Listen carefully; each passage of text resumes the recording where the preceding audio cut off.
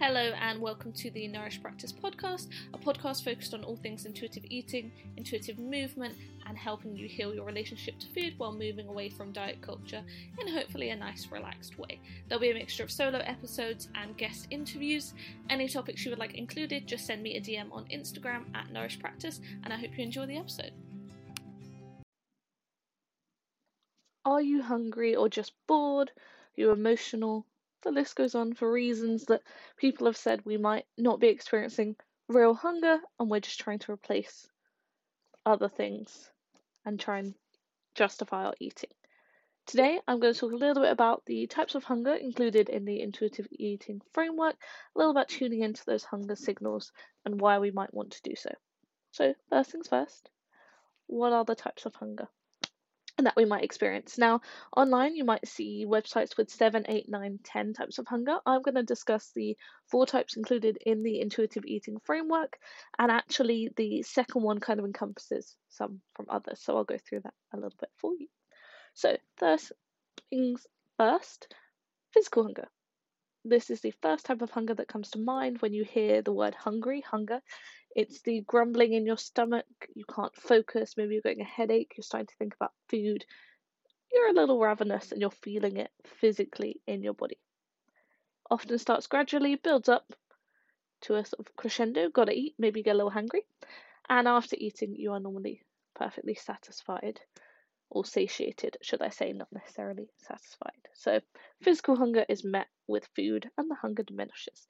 This type normally leaves you open to eating a range of foods. So if you're super ravenous, maybe you just reach for the closest thing to you. You will eat anything. Maybe if you're just, I could eat a little bit, you think a bit about what you want to eat. Maybe you plan to make something. That is physical hunger. The second type is mouth or taste hunger, and this is very sensory, so you may hear in other frameworks called mouth hunger, tongue hunger, taste hunger. It encompasses many different names, but we're going to call it taste for today. And this is the idea that you fancy the taste of a certain food or dish. Maybe you go to a restaurant, there's one that you just know the taste of and you can't quite make it the same at home, so you fancy that taste. Maybe there's the smell of a certain homemade dish that reminds you of someone. You want that smell, you want to experience that. This is using all of your senses, and food is a very sensory experience.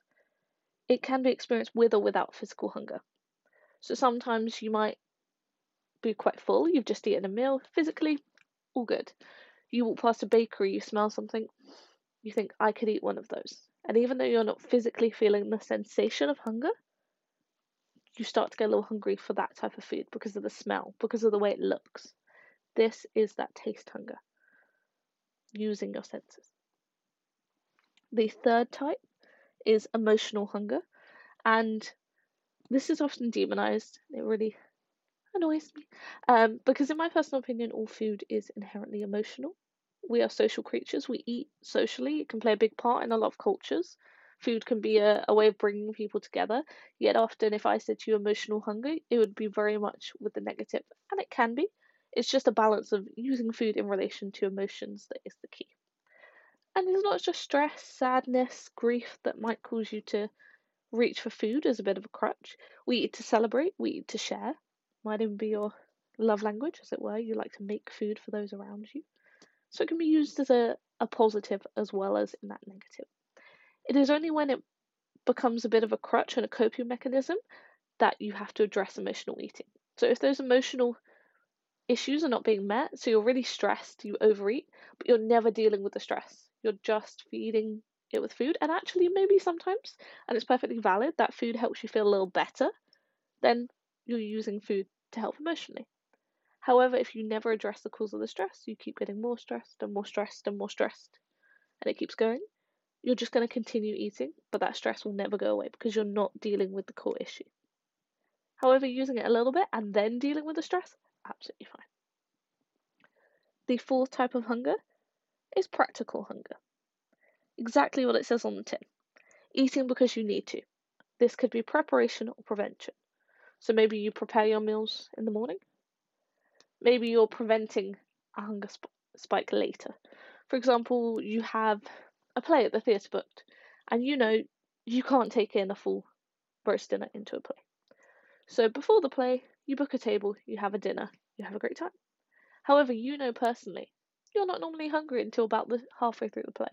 That is your inherent hunger signal. But practically, it just doesn't work with your life. So you have to eat earlier when maybe that practical hunger's at a bit of a lower level in order for it to fit with your life. And sometimes that's just what you have to do. We're quite busy creatures. Our body is quite adaptable. It's still tuning in. It's just sometimes tuning in and going, I'm going to have to make it work for me today. The only thing is to be mindful that you're not always just tuning into practical hunger, because then you might start to ignore some of the internal cues where you're just overriding them with what works for your life. And again, maybe that's an indicator that you're too busy, stress, something like that is playing a role. Okay, so now what? You know 4 types of hunger, great. How does this help you? Most important thing, know that these are all valid. Again, whether it's emotional, whether it's taste, they're all types of hunger. They can all be met with eating. They may make you feel satisfied, and that's absolutely fine. It's nice to know what you're experiencing, and once you know what it is, you can tune into it and respond accordingly rather than on gut instinct. For example, maybe you're physically really hungry, your stomach's starting to rumble a little bit, but you really fancy the taste of some cookies or some baked goods. Great. Normally, you would just instinctively reach for those, maybe not feel very full, your stomach's still growling, but your head's saying, I've just eaten a few cookies. You're starting to feel guilt, that sort of diet thing starts to kick in. However, now you know, hang on a minute, I've got a little bit of some physical hunger and a little bit of some taste hunger. I'm going to ensure the physical hunger is met first, so I'm going to find something more filling. I'm going to have a little bit of that. If I still have the taste hunger, I'll then eat the cookies afterwards. Maybe I'll eat something else, see if I still want the cookies. Maybe I'll have them on the side. It's a little bit of a dessert. It's using both hungers together and making sure they're both being met, because if one is being met and the other isn't, you will feel unsatisfied. And that is just the way it works. So knowing what they are and then dealing with them accordingly is the best way to make sure they're both met. Maybe you're feeling stressed, you realise you're hungry because of that. You might still choose to eat. Even though it's a little bit emotional, you're dealing with that negative emotion with food. That is entirely valid. But because you are aware you're emotionally eating, you're going to take some time to tune into some self-care tools. So you've got taking a break, assessing your stress levels, setting some boundaries, all those sorts of things that will help deal with the emotional cause, while also fueling yourself eating because it is a valid type of hunger. And this might sound like, oh, that's a lot of mental effort. I just want to eat. And it might sound weird to reteach yourself about hunger types, but we live in a world full of diet culture, different things we're being told. Check out the previous discussion about why diets don't work for a little bit more on that.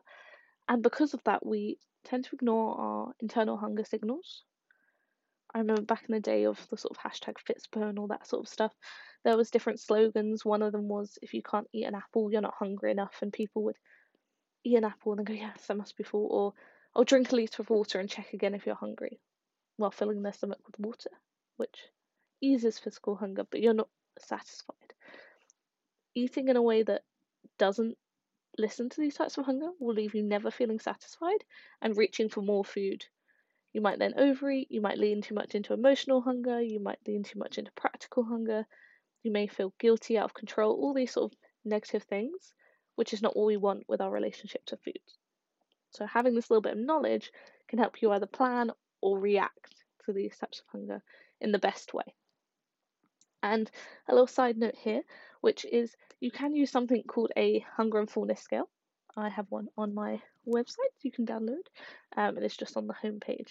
And it's basically a 1 to 10 scale that you can use as a little check in to see how hungry you are. So 1 is obviously not very hungry, 10 is like, I'm ravenous, feed me now. And it's not very strict. It's very much like things to look out for. Are you starting to get a little bit of a headache? Is there a little bit of brain fog? Are you thinking about food? And the goal isn't to be like, today I'm achieved, done, nailed it, conquered the scale. It's to sit there and go, actually, where am I at? How am I feeling? Do I have any of these things? Am I 3? Am I 7? And everyone's slightly different, so it's normally recommended to eat around a 3, 4 out of 10, because there you're starting to feel hungry, but you're not ravenous enough that you just reach for whatever's around you that won't satisfy you. You can make a little bit of an informed decision. However, some people might wait a little longer or start a little earlier. Equally, most people stop at about 7 out of 10. That's comfortably full. They're not bloated or uncomfortable. However, some people might think, actually, I need to get to an 8 out of 10 to feel satisfied. I know that a 7 will leave me hungrier later. So it's just a little tool for self reflection rather than something you have to adhere to. It's not, you have to use it for every meal. It's just maybe I use it for a week and go, this has helped me really tune in. It's acted as a bit of a mirror into that internal space. It is just a tool. If it works for you, absolutely amazing. Use it. I'd recommend. If it's helpful, use it for as long as you would like to, and then drop it. If you don't like it, if you find it too number centric, don't use it. Find something that works for you. Maybe it's just taking a moment to tune in or ask yourself some questions. The main thing being, in intuitive eating and sort of this style of nutrition work, is there are tools, not rules. Nothing is in stone. There are tools that can serve you, but if they don't, you discard them. You find your own. You build your own toolkit full of what works for you. And as always, some little sort of reflection prompts to finish on before the next one. So, first thing is, next time you start to notice some feelings of hunger, ask yourself, what type is it? Is it physical, emotional, taste, practical? Next thing, especially if you start to experience emotional eating, think to yourself, what emotion is here? How can it be better dealt with? Do I have the self-care toolkit to deal with some of these emotions? And then also ask yourself, am I just relying on practical hunger? Am I eating at certain meal times every day because I've been told to? Or they work with my life the best? Or actually is that when I am normally hungry? Just some little prompts before we talk a little bit more about satisfaction, maybe in a sort of later episode.